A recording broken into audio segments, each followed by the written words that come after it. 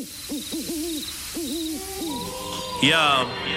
what do you want? Beak or jaws? Feathers or fur? Sharp teeth or feet with claws? Whatever's preferred. They'll grant you all last requests to steady your nerves. Then podcast the body parts get severed and served. Bring your weak shit where the wolf and owler. That ain't just a mistake, that's an awful howler. Both of them are known to pull up at your shows. Have the crowd witnessing a murder like they rolled in with a gang of crows. Fuck the censorship, let them see the whole thing. They stay dressed to kill, never sheep's clothing. Dark enough to turn the sun to the moon. You'll see nothing, all you hear is a huff a puff and a... Expect killings, red spilling and flesh ripping. Impressive in it, the death bringing his head spinning. Just kidding, every word in his song's about two grown men dressed up as a bird and a dog. Welcome to the Wolf and Owl bonus episode. I'll be honest with you, we thought we weren't going to do a bonus episode, but then it's a lovely turn of events, so we get to do one today. Yeah, very sweet. The light of destiny shone upon us, and now we are here doing this bonus episode, and it gives me a great opportunity to say, now the sequence of events that's led to what I'm about to talk about, I'm not massively happy with. So, if you've listened to the last episode, you know that Tom was talking about water polo. And we talked about which of those words is more useful. And then we started talking about whether, if you said to somebody you're going water, if they'd know what you're talking about. And then Tom said, I'm going to test it now. And so he went off to record with Jamie Redknapp. And he said he was going to do a test. And then basically he did it so quickly that our editor, James, dropped it in straight into the podcast. And I believe the clip ends with you saying something like, Romesh, you're a fucking idiot, I win again, something like that. Yeah, but I got so excited. I got hyped up. I was like, you got hyped up. But let's just break down what I think you did. Because at the moment, you're sitting on what I believe, what you believe to be a victory. You think you've been vindicated or whatever. Massive victory. But One of my biggest. Explore some of the facts. Yeah, go on. I just want to explore some of the facts here. The floor is yours, Romesh. The floor is yours, the owl. Yeah, thank you. Thanks very much. First of all, you said, I'm going to go undercover, right? I'm going to wear a wire, you said, something like that, right? Then the clip starts with you going, here I'm with Jamie Redknapp. Now, you've not been prepped, have you? So that's all out the window straight away, right? You've announced to him what you're doing. Yeah. Okay. Secondly, our conversation was this. You said to me, if I said I'm going water, would you know what I was talking about? I said no. And you went, right, we'll see about that. I'll find out what's going on because I'll do this experiment. Then what you said to Jamie was, right, Jamie, you've not been prompted for this, have you? And he's like, no, I've not been prompted. And then you go, I'm going to go in the water later on this afternoon. What activity do you think I'd be doing? How is that the same as what we were talking about? It's absolutely nothing like what we discussed. Yeah, but look, number one, I didn't have a wire on me. Like, and I felt guilty. Just put the fucking phone in your pocket. Yeah, but sometimes it doesn't work when you do that. I did that to try and record a gig once, and it didn't work. Well, it didn't work this time because you fucked. Mate, okay, look. I think that Jamie knew what I was talking about. I think there was a slight Freudian slip on my point. I got very excited at that point. It wasn't a Freudian slip, Tom. It was a willful leading of Jamie into the answer that you wanted. So here's where I sit with it. I think we need to look at maybe getting 20 different people to email in, right, and see where they sit. Lisa is the fairest person I know in England. She will sit as a referee across this, okay? So 20 different people have to email in and say what they think. Who's right? And say what? Who's right and who's wrong? Okay, fine. Email in, wolfowlpod@gmail.com. Let us know. Because at the moment, I think it's probably swaying. It was so in your favour at one point, and it swayed way back into mine, and now it's sort of probably about there. Yeah, the fact that you think it's in the middle means that you definitely think I'm right. That's what I know about. Well, no, I don't definitely. If you, what I would say is, if you say to somebody, "I'm going in the water," what activity do you think I'm going to be doing? And they don't say swimming. What the fuck is wrong with that person? Right. That is not what the experiment was. What was the experiment? I got excited because you said I'm going water. If I say I'm going water, the people will know what. Then you go, I'm getting in the water for what activity do you think I'm going to be doing in the water? And then Jamie says swimming. Yeah, but look. Yeah, of course he fucking does. By the way, big shout out to Jamie Redknapp. We love you. We love you, Jay. Thank you for being a part of the experiment. I think you've done no bad work here. I think Romesh is. No. I'm not accusing him. Don't start doing that. I'm not accusing Jamie of doing any bad work. Jamie did what he was supposed to do. I'm purely talking about you. Right. Right? I'm talking about the wolf. Don't start bringing the lion into this. The lion? Right. I'd say Freddie Flintoff's going to be the lion. Jamie, I think we all know Jamie's the weasel.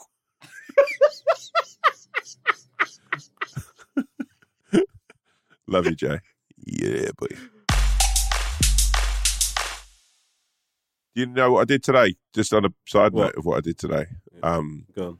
I thought about a conversation about a Chinese takeaway the other day, and I was like so disgusted in myself. Why?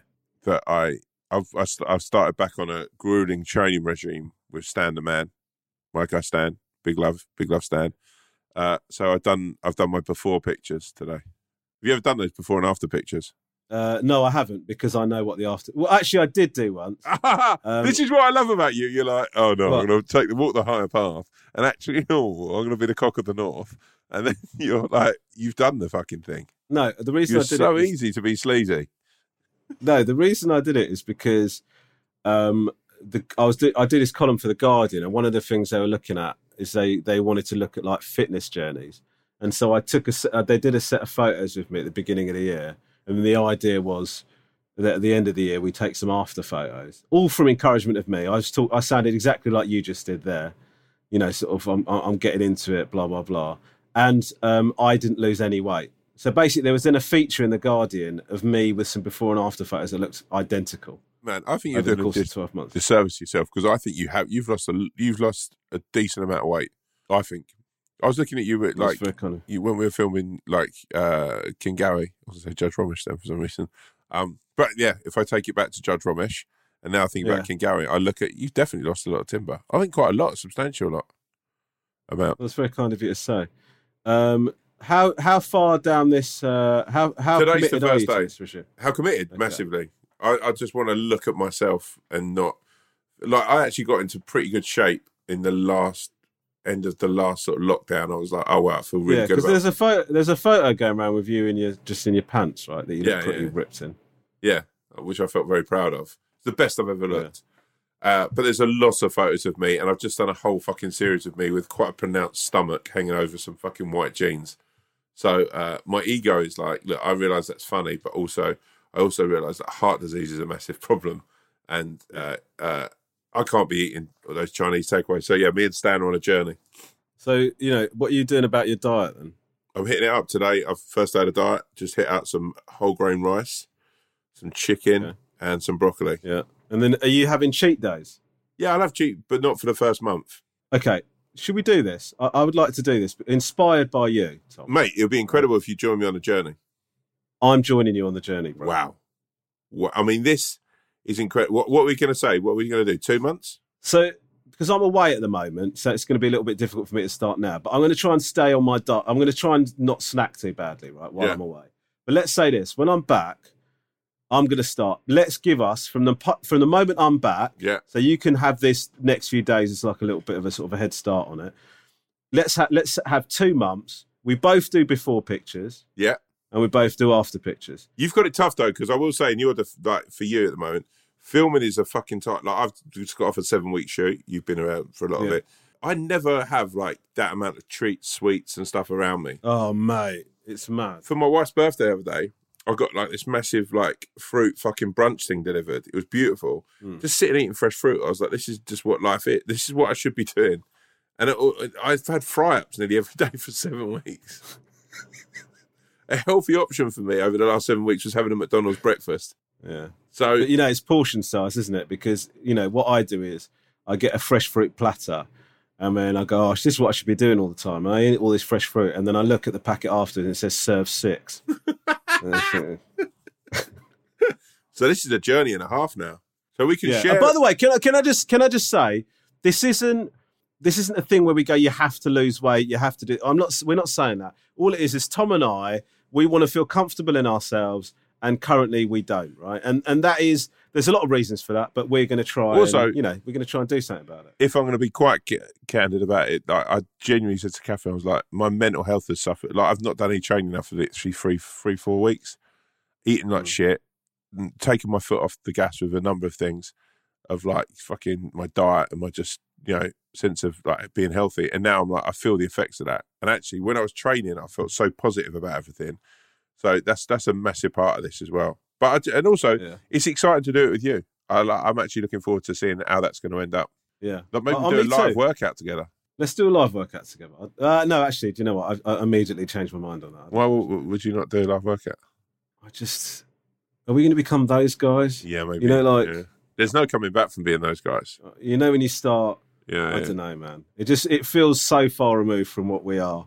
You know, like people are coming into this, and you know the podcast. What was the Wolf and Our podcast? That's all right. They initially started talking about like takeaways and like how they wipe their asses, and now it's moved on to they had 3 grams too much protein the last week. The thing is, I did a 45-minute workout. I can't calorie count like that. I'm going to go in like I'm just going to eat like stuff that's healthy, but portion sizes. I'm going to wolf down what I want.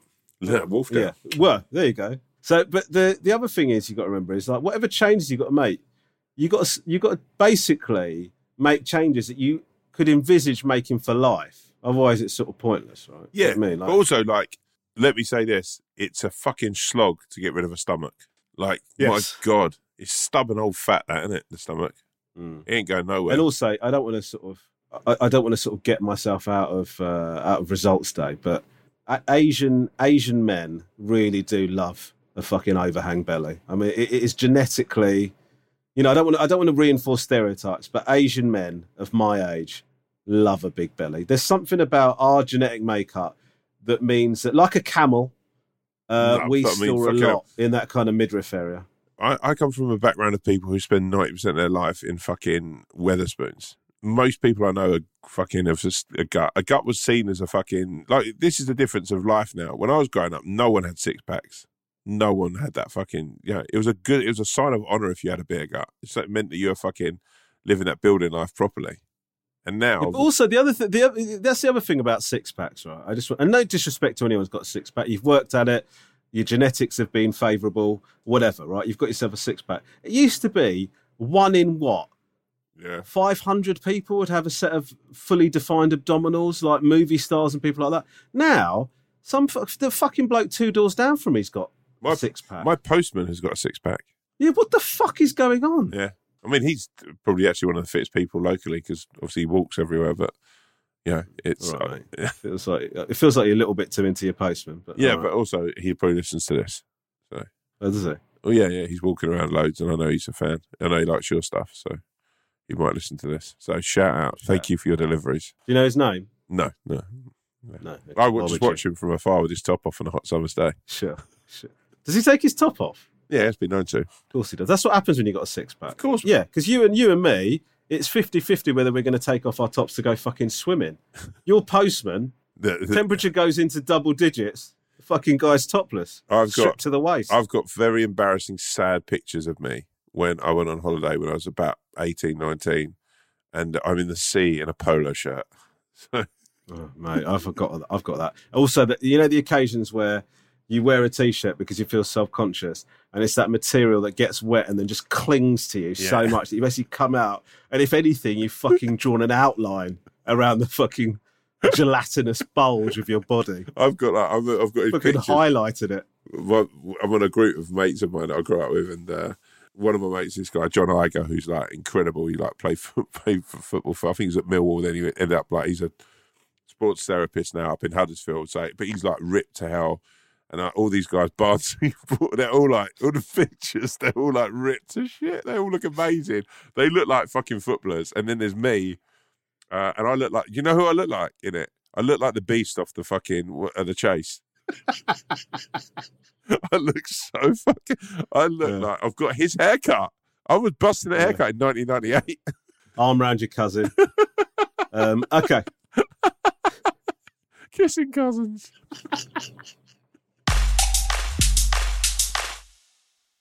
Should we get into some emails, bro? Yeah.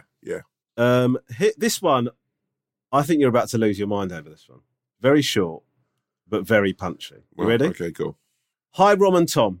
Listening to you guys discuss your previous careers and how you suffer with imposter syndrome made me take a leap into an area that I didn't feel good enough for, but really wanted. Turns out I am good enough, as I was offered the job the next day. Thank you, chaps. Your positive chat has made me go for it, and I'm now going to be financially better off in a job that I really want to do. You are both beautiful souls, and thank you for your wisdom. Cheers, Simon. Simon has gone and done him, and he's owned him. Wow, Si. I feel genuinely like a proud father to Simon. It's amazing. Feels good, right? Mate, that is, do you know what? That's up there for me with one of the best feelings of my life. Just knowing that I love the thought that someone's listened. Is this what you look like when you're having one of the best feelings of your life? No, this is. Oh God, poor Catherine. Listen, wow. Man, just the thought of Simon's... Did he send a picture of himself? No. Oh, man. No, he didn't. I just like the thought that he's just so happy all the time now. Congratulations, mate. Congratulations. Simon, there's no advice to give apart from, spread the love, spread the word, keep on doing you. You're a G, brother. Thanks for undermining what could have been quite a nice moment there. Okay, next up. This is another Simon. Wow, 2 Simons in a show. First time we've ever done that. 2 Simons in one show. Yeah, I mean, barely a fact, I would say. We could call this episode the bonus show, 2 Simons. Yeah, we could do if we were wankers. So this is actually the Simon that asked us about what to do for his wife's birthday. Wow, he's got back to us. Yeah, he's got back to us. And I'm absolutely flabbergasted to report that he's actually taken your idea. What, the balloons? Yes. My guy. Man, this feels like Christmas. Like this is, I know. I know. I'll tell you what, Simons are really fucking good people, aren't right? Yeah. You're thinking of a bad Simon. That's what I'm not thinking of a bad Simon. You're trying to drop in Simon Cowell or something. No, I'm not. But don't I've got nothing against Simon Cowell apart from the obvious. Simon Cowell has, just quickly as a fact, Simon Cowell has a bath before every big show he does. How soon before? Just before he goes on stage, he has a nice warm hot bubble bath. Why would you do that? Because wouldn't that really relax you? No. Yeah, but also you'd be all sweaty. I've never got out of a bath and not fucking been glazed in sweat. Yeah. That's a weird flex, but, fair enough. He's doing something right, isn't he? Oh, yeah. Wouldn't mind being a pound note behind him. Okay, guys, thanks so much for the advice and reading out on the podcast. So an update. 100 balloons ordered, but no glitter, as I don't want to have to clear it up.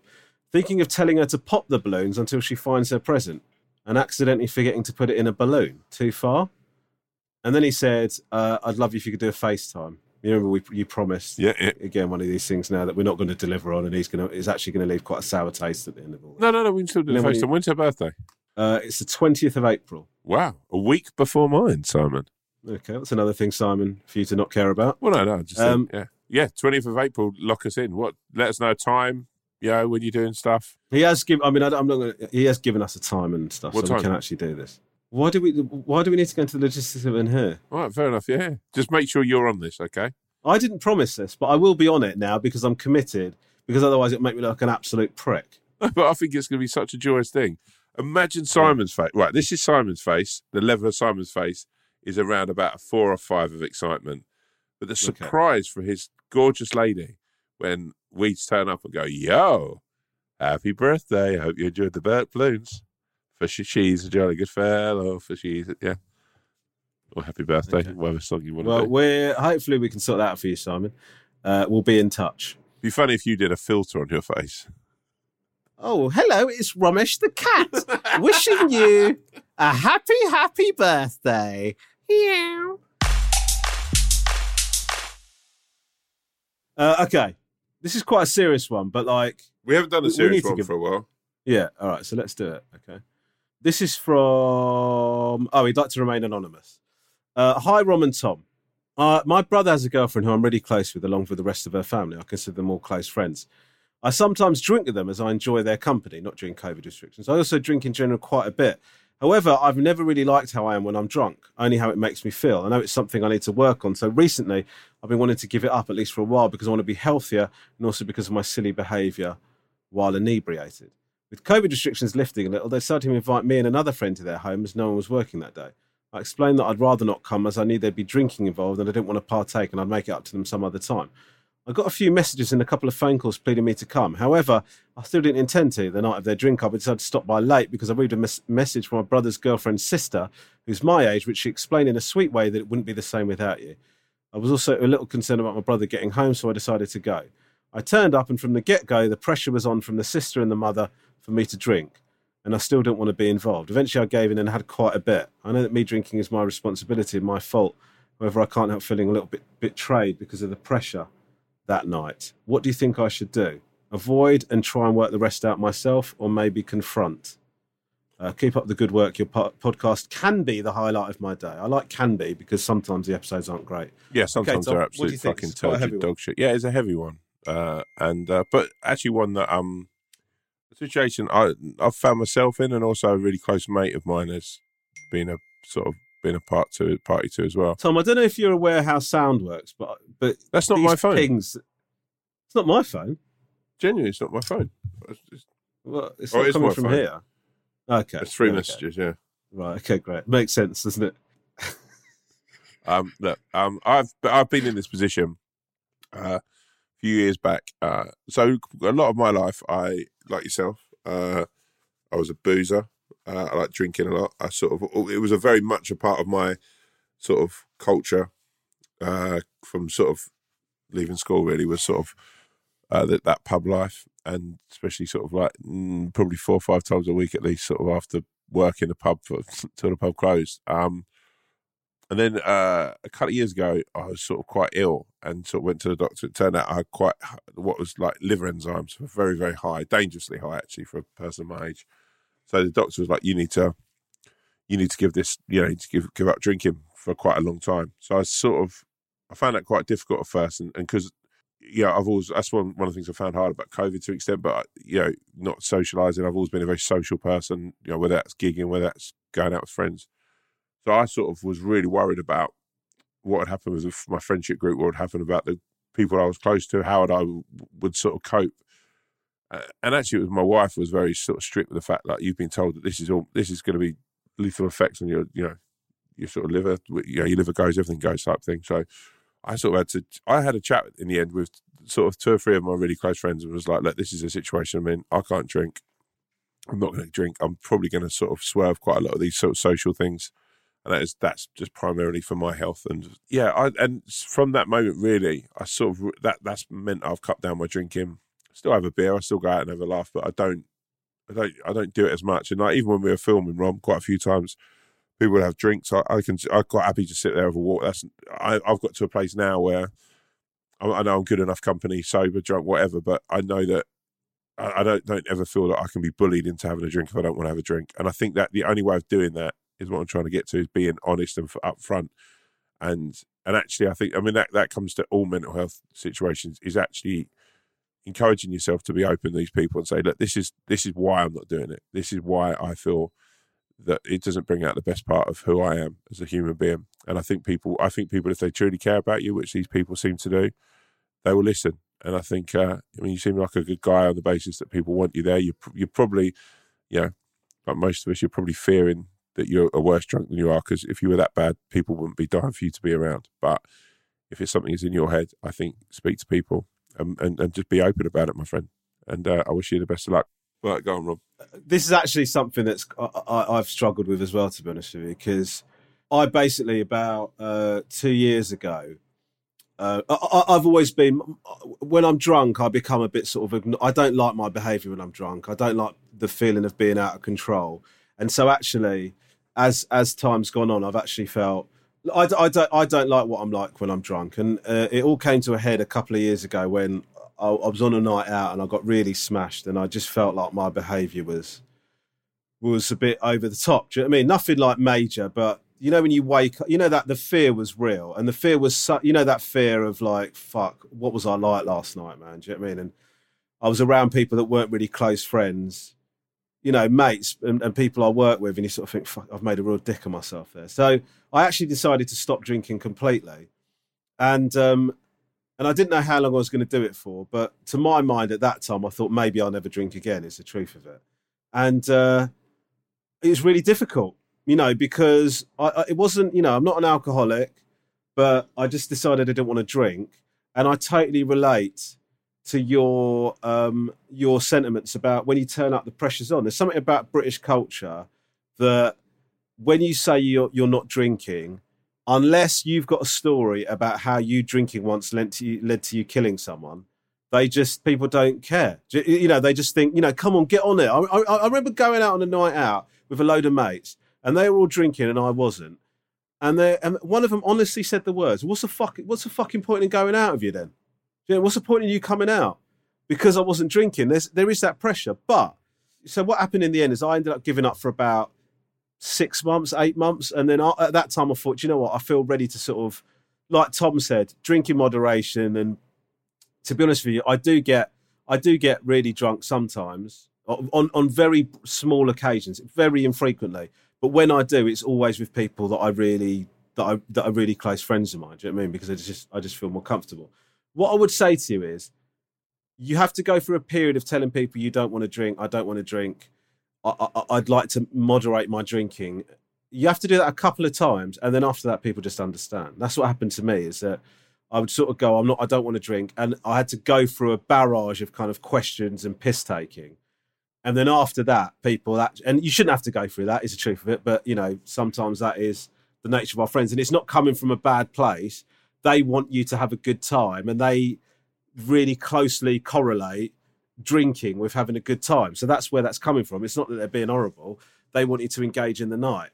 But once you've explained that to them a few times, you'll find that it just kind of goes away a little bit. So what I would say is, you know, it will be tough, but if they know that if they keep putting pressure on you, you will eventually drink, then they also know that it works.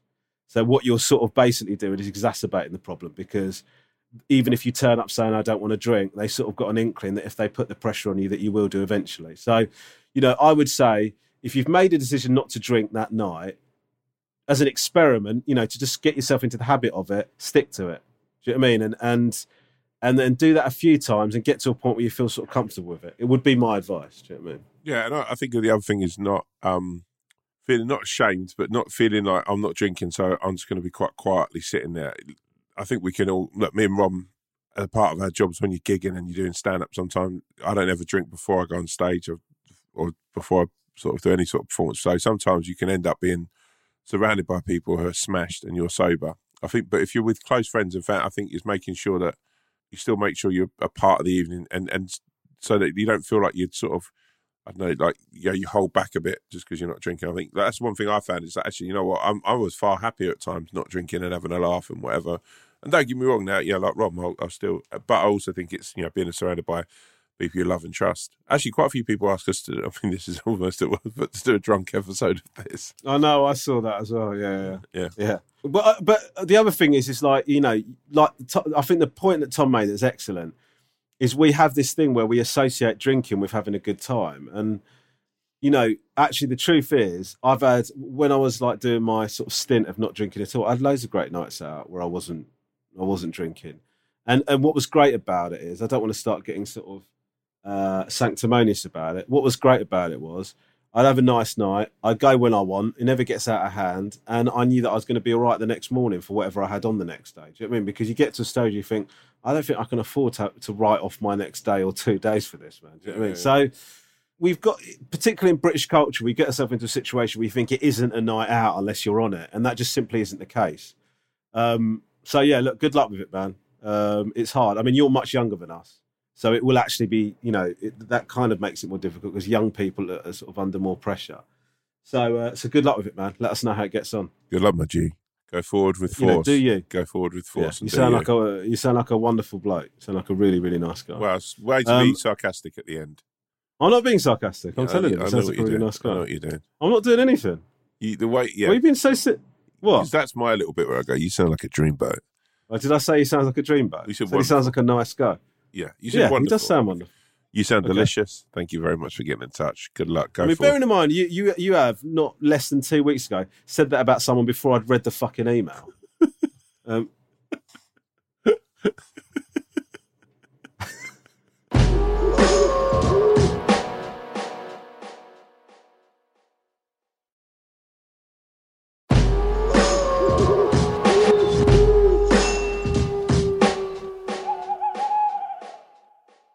Before I get into this, have you done it? What's your experience of Edinburgh? Actually, let me just do the email. Hi guys, big fan of the show. I'm Edinburgh born and bred. While having the Fringe on your doorstep is great if you have the time to take in shows, it can also be a royal pain in the arse if you actually have to go about living and working in the city centre due to how busy and often impossible it is to go 10 feet without being hassled to take in a show. Quite often, the comics I've seen seem stressed out of their minds and almost manic when trying to get you along to their show. So my question is, what is your own take on the festival? Is it actually enjoyable as a performer, or do you spend too much time worrying about how the shows are perceived? Also, where does it rank in terms of the big comedy events? Thank you, Paul. Tom, hey, Paul. Over to you. Hey, Paul, my man. Great email. Very good email. If I'm honest with you, I found one of the worst things about the festival is the implications it has on people who live in that city. I found like it really cringy having to flyer people who are clearly not looking to go to a show. I found that really hard. And I mean, I don't know about you, I only ever did the free Fringe. So I only ever did it where I had to go and fly it myself. I think the comedians actually sort of, there's an air of the like comedians that go up there where I think they're probably a little, they're just people handing out flyers. I found the spectacular sort of, some of the plays and some of the bigger shows that are sort of like these, the street theatre and all that, I found just absolutely bonkers. I was like, this is crazy. Like, if I'm honest, how did I find it? I love Edinburgh as a city. I've been there to watch football. I've been there, had my stag do there. I think it's a fantastic city full of fantastic people. What I think of the festival, I think the festival is a crock of shit that's middle class. I think it's a very middle class vibe. I think I did a thing talk about social mobility up there about 2 years ago, and my view on Edinburgh was that was probably the first time that I felt really, really sort of really working class and quite not poor, but I felt like, wow, this my background. I think it's changed slightly now, comedy. I think me and Romesh, there was a time, I don't know how you felt, Rom, but I think when we were getting into it, there was people like Rom and Beckett and Catherine Ryan, people that sort of felt like they probably came from similar sort of background to myself, but there's a lot of that middle class vibe that I didn't necessarily feel a part of, and I felt like very much like an outsider when I was there, when the few times that I went up there. I found it to be quite cliquey. Yeah, I haven't really got many good things to say about it as a festival. Edinburgh's a city, brilliant. And also I think the pressure that gets put on, I think that there's less of that. I think like people like Mo Gilligan and people who have now sort of made a base for themselves without going up there, and Romesh as well. Do you know what I mean? I think like, Romesh had sort of built a career, on the circuit. Edinburgh wasn't the thing that made you, was it? No, I don't think so. I mean, listen, I went up there and got nominated. No, you got nominated for a brilliant show. But what I mean by that, because I'm a fucking don. Yeah, but I mean, no, it'd be interesting because that for me, I've got I haven't got great memories of Edinburgh. If I'm honest, the first year I think I went, I stayed in Leith before Leith got like really sort of gentrified, and I loved it because I ended up just like hanging around with people from Leith and ended up just getting on a piss with them and coming off the back of talking about alcoholism. That just got leathered with a load of beer. That's where I'd sort of but I haven't really got many good things to say about it as a festival. I've got some pretty horrible memories. I do think like it's a bit of a weird one for me because like I was obviously being faux arrogant there, but I went up to the festival and I cut my teeth. You go. It's a good opportunity to do loads of gigs there, and you do your shows there, and getting nominated does get you some attention and stuff like that. But it's a weird thing where I really do feel like an outsider going to the Edinburgh Fringe Festival. And I don't know if there are people that don't feel like that, but there are a number of reasons why I feel like an outsider. One of them is the fact that I am perceived as a mainstream comedian. And, I remember like when I went up one year, there was some Guardian article about how comics like me are just going up to make money, and they're not really there to push the art form forward or whatever snooty thing there was. The other reason is that, like Tom says, it's very, very sort of upper middle class and quite snooty, and you can feel like if you're not doing that kind of thing, you're never really going to do well there. And the other thing is it's very white, and that's something they've tried to tackle more recently, but like. There are TV people go there and it can be good and people came to see me in Edinburgh and you do get benefits from it, but I don't know, man. There are lots of acts that feel like they're going there and they're sort of going there as outside, and I don't know if everyone feels like that, but I know that there are people that love Edinburgh and I just don't.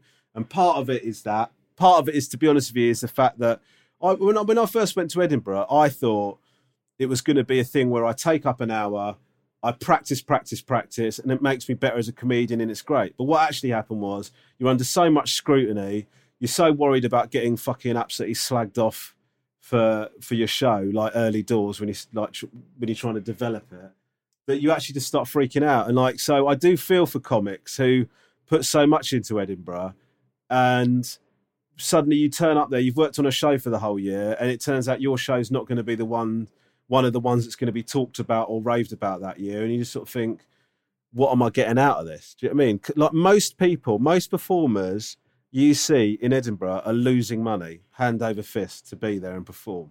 So, you know, I always feel for people that go there because they're doing it because they love it and they're just trying to make their way in it. But, you know, performers in the main, and even the ones that are doing really well are breaking even. Do you know what I mean? Like, it's only a very small percentage of them who are actually making money. So, you know, I do think, look, Edinburgh Festival's made a lot of people, and there's great stories from the festival.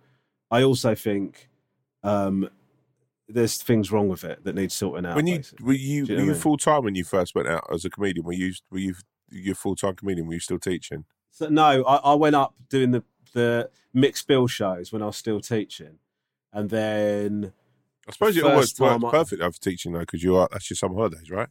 Well, you say that, mate, but I basically lied to my school to do the whole month and said that I couldn't be there at A-level results day, and then I went back to the school in September, and they had a whole folder of like reviews and stuff from when I was in Edinburgh, and I basically got fucking immediately demoted. So, you know, in some ways it works well if you're honest with the people that you're working for, and you're upfront and you behave like an adult. If you're a pathetic, spineless little piece of shit like me, do you know, almost identical the same thing, right? So, well, what happened? First year, I was still scaffolding. I'm like, everyone told me you have to go to Edinburgh, you have to go to Edinburgh. And at the time, I had like an improv character, so like I was just doing different characters like with audience members and whatever. Like, and I didn't have an agent at the time. So I was like, well, I'm going to go up there. I'm going to do this thing with a guy called Brian Lacey, who's great. And he sort of compared the thing with lovely his dad. Yeah, top guy, amazing guy, lovely man. He got like fucking serious E. coli while we were up there. Like, he nearly died. Oh, mate, that was fucking... I've heard that. So we were living together in Leith, and he got like... That was the most out of... Like, no one talked to us. We literally would go into bars and whatever, and people would go, we'll go to the library bar. And me and Brian would be drinking in the Wetherspoons. And he's a great comic, actually. And now he's a brilliant sports sort of journalist and sports presenter. He's a great guy. So we did this show, and we were up together, and we were doing that. And I basically turned around to the scaffolders that I work with and was like, I'm going to Edinburgh for a month. And they were like, what? Why? Like, what are you fucking doing? And I was like, da-da-da. Look, here's what we could do is like, so when you're a scaffolder, at the time you're a part of like a 4-man gang. Yeah. And I was like, if you guys do if you can work as a 3-man gang, I'll give you like half of my wages for the month. Do you know what I mean? And you just take those, or like half of whatever deal we came to, as long as I can get some of my wages, do you know what I mean, coming through. So they're like, cool, yeah, we'll blag it for you. Da-da-da. And after the month, they turned around to me and said, we got so much more done without you being around. It's actually easier for us to be a 3-man gang and take all of your wages. I was like, what the fuck? I'm like, we've been so much better without you fucking around and being stupid and having to leave early for gigs or whatever. It's just fucking financially a lot. And that was almost like the time where I had to go, I need to fucking go full time doing stand-up now kind of thing. I mean, like, I still fucked about and got a few jobs here and there, but that was like, what the fuck? Yeah. But that was, so Brian went out and got, I can't remember what he ate. He ate some chicken from somewhere. And he got like, I've never seen anyone so ill. And then he got like E. coli within his joints, and he got like, he was close to he lost his job. He nearly died, the guy. He's fucking horrible situation. All for me. It took him out of commission for quite a long time. Yeah, nearly like a year. And he was doing really well. He was a fucking really good stand-up, man. He was like... Yeah, I remember. I did Big Valley with him. Yeah, he was great. Yeah. He's a really fucking good comic. But, you know, man, good man, and he's doing great things with the UFC now, I think, and Bellator. But, yeah. Man, yeah. So it's. I mean, it's a long answer, but shout out Edinburgh, the people of Edinburgh, because they are some of the best people you can have a good night out with, and and some of the salt of the earth, as we say. Okay, here's a question. This is from Helen Ma. Hi, Owl and Wolf. I've just finished inhaling my Friday treat, McDonald's breakfast, which I generally eat at my desk while I work from home for ease, but mostly I don't want others to see what's in my bag. I order a hideous number of extra hash browns, plus what is often multiple wrap, muffin, flatbread combos. Same goes for lunch orders where, given sweet little joy I get elsewhere, I enjoy customizing my orders. For example, when they let you add extra cheese or pickles. Getting to my point and my question, I was wondering two things. She says a few things, but she only asked two questions. One, what are your go-to standard fast food orders? I can tell you a lot about people. For example, I get a lot of shit from friends when I order what they consider to be a pointless fillet of fish. Truth is, they're tasty and it makes me feel superior. Well, you need to listen to our last episode where we talk about Seaspiracy. Yeah. Two, customizing food. Do you have a food hack that you love to deploy? See George Egg on Instagram for the kind of thing I'm in. You know, George Egg does. George Egg is an absolute G, by the way. George Egg, I love George Egg.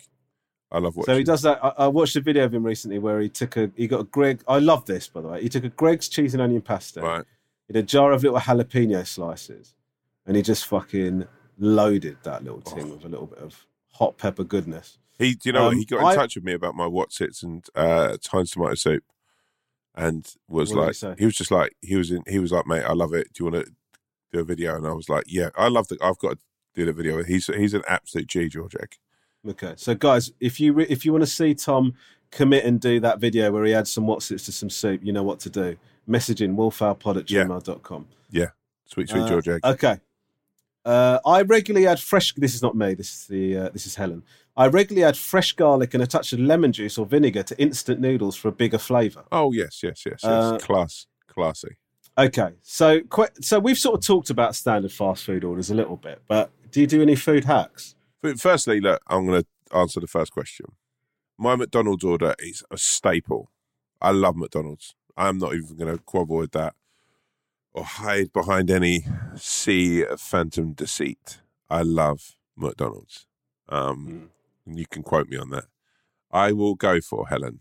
I can't imagine the context in which I'd have to quote you, but go on. I will go for, if they're on the menu, I'll go for a Grande Big Mac. Yeah, the big old Big Mac. I'll get that as a large meal with fries and obviously the Coca-Cola. I don't go Coke Zero and I don't go Dark Coke. I'm not one of those G's. I don't hustle that vibe. I will then get... I'm going to tell you this before you carry on. Coke Zero, you can barely tell the difference in Coke Zero and Coke. Yeah, I know, but I just feel like a bit of a wanker when you hear my order going, can I get Coke Zero? I know, I realise that. Anyway, carry on. And then I get 5 chicken strippers with the sweet chili sweet sauce. Yeah. I get a McFlurry and an apple pie to dip into it. And sometimes I will have a double cheeseburger to eat on the way from the drive-through bit to the parking space. And that is my order. And yes, and sometimes I do have, back in the day when you could go to the little touchscreen things, I would fuck about with that shit for hours. It was like playing on a computer game. I would I remember going with my mate James and my Mark McQueen, and we were on some services, and they were both like, and I was like, I need some time on this fucking thing. I need some time on the touchscreen because I'm going to fucking hustle this vibe. I'm going to add shit. I'm going to take some stuff away. Dude, I hate lettuce, and tell you what, Burger King can go fuck themselves for a number of reasons. Burger King pulled my pants down. I was the voice of Burger King, and they got rid of me because I sounded too. Can you do me a little sample of what you used to do? Give us a line. The new Chicken Royale, right? All new Chicken Royale, like that, right? And look, sounds. I could listen to you do that shit like that. Right, so this is, and I loved Burger King at the time, right? And I was like, look, this is what. Number one, I sat down with them, some of the heads of Burger King UK, and I was like, I want to fucking put Burger King where it should be, at top of the fucking tree. I will not eat another fucking burger from another place. I fucking made all these promises that I didn't have to make. Did you say these words? Yeah. I was like, look, I'm invested in this. You're not just getting my voice, you're getting my fucking, you're getting my fucking, my faith and my earnesty for, my loyalty was the word I was looking for for burgers. Why don't you use a word? Why don't you use a word that exists instead of making one up for a change? Right. And they were sort of, I think, even blown away and a bit freaked out by this. And then in the booths, I did like the Chicken Royale, whatever, and it was like, go big, let's fucking battle with it, da da da. and I did one bout of fucking adverts, and I was tweeting a lot about Burger King, and I was doing pictures of me eating Burger King, and sort of, and then they just said I sounded too eager and too keen about the burgers, and they got rid of me. So this explains a hell of a lot, by the way. This explains a hell of a lot. Really? Yeah, because one of the running themes since we've been beginning to do this podcast is what feels like a completely disproportionate rage towards anybody that does an advert that you feel like doesn't use the product. And I was wondering, I don't know why Tom gets so ridiculously angry about this.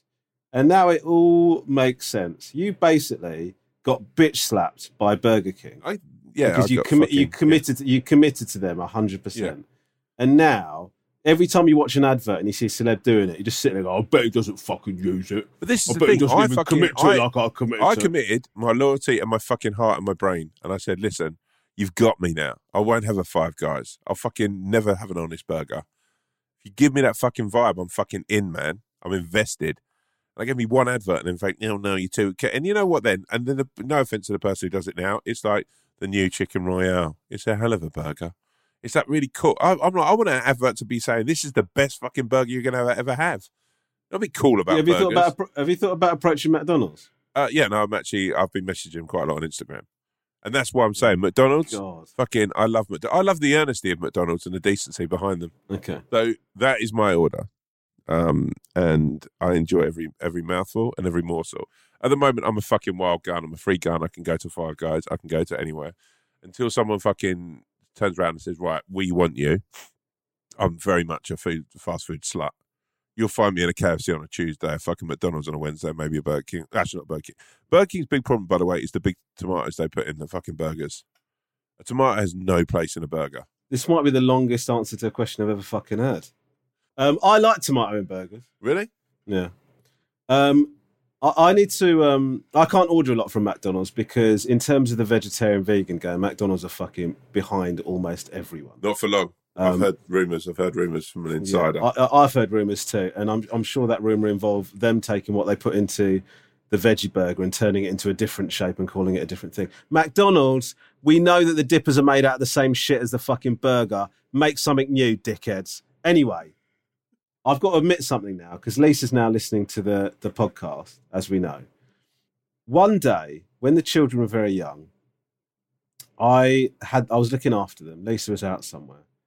And I said to them, let's go to McDonald's. And they got so excited. Like, I couldn't believe how excited they were. They're losing their minds.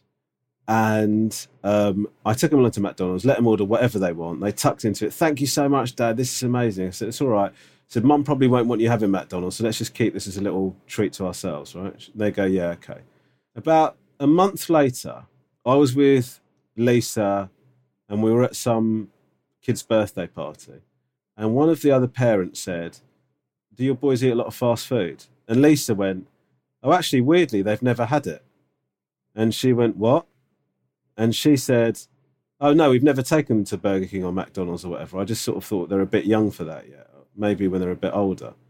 And then it was that point that I realised that I had broken their non-McDonald's duck without Lisa knowing. And to this day, to this moment, in fact, I imagine, if Lisa's listening to this, she hasn't known that's the case. So can I just take this opportunity to say, Lisa, wow, I took the boys to McDonald's. They really enjoyed it. Please, can you forgive me? Have they had McDonald's since? Yeah. I mean, they had, we actually, now it's a once-a-week treat for them. I like to see it. Do they still get as excited? They lose their minds. The boys have. Should I tell you who does get most excited? Your favourite, Alex. Of course he does. He's an absolute G. Whenever it's McDonald's time, he's pretty much backflipping across the living room. I'm just still the same. Buzzing. I'm 41 and that's how I rock. This is why I think Alex is such a hero. Yeah. He just knows, man. Like kindred spirit. His order. Bearing in mind he's a 9-year-old, so I know you're going to be slightly disappointed by the quantity of the food. But even for a 9-year-old, I think this is pretty impressive. 9 nuggets. Wow, good. Large fries. Good boy. Milkshake. Good lad. Finished with Smarty McFlurry. What you need to do, and if I could just take Alex under my wing, is I'm looking forward to the day where he adds a cheeseburger to that. That's going to be a very proud day in the Ranganathan household. Yeah. So yeah, all I right, mean, guys. it was a simple email that, but I hope you've got a very long, sweet answer. It was nearly 10 minutes long. The answer. It was, yeah. I think my contribution was about what, a minute. So, guys, do you know what? I think we should talk a bit more about food hacks. Not now, but at some point. Okay, guys, thank you so much for listening to the bonus episode. I hope you enjoyed it. Hey, and guys, you make this show what it is because we love you guys. God. I know you're doing it ironically, but I still find it irritating. It's so weird. I do it to irritate you. Please, can you email wolfowlpod at gmail.com to let us know what you think about the Jamie Redknapp fiasco. Yeah. And we also, will see you. As if Romesh is wrong on this one, he will do a video of him jumping on a trampoline that lasts 15 minutes. Absolutely won't. Absolutely won't. We know what we should do one day. I don't know when we do it. But one day we should do like a big one, like a massive bet, like a massive argument whenever we get into one. And I'll hold this in my back pocket. And if I'm wrong, I'll eat a chicken nugget. What? My guy.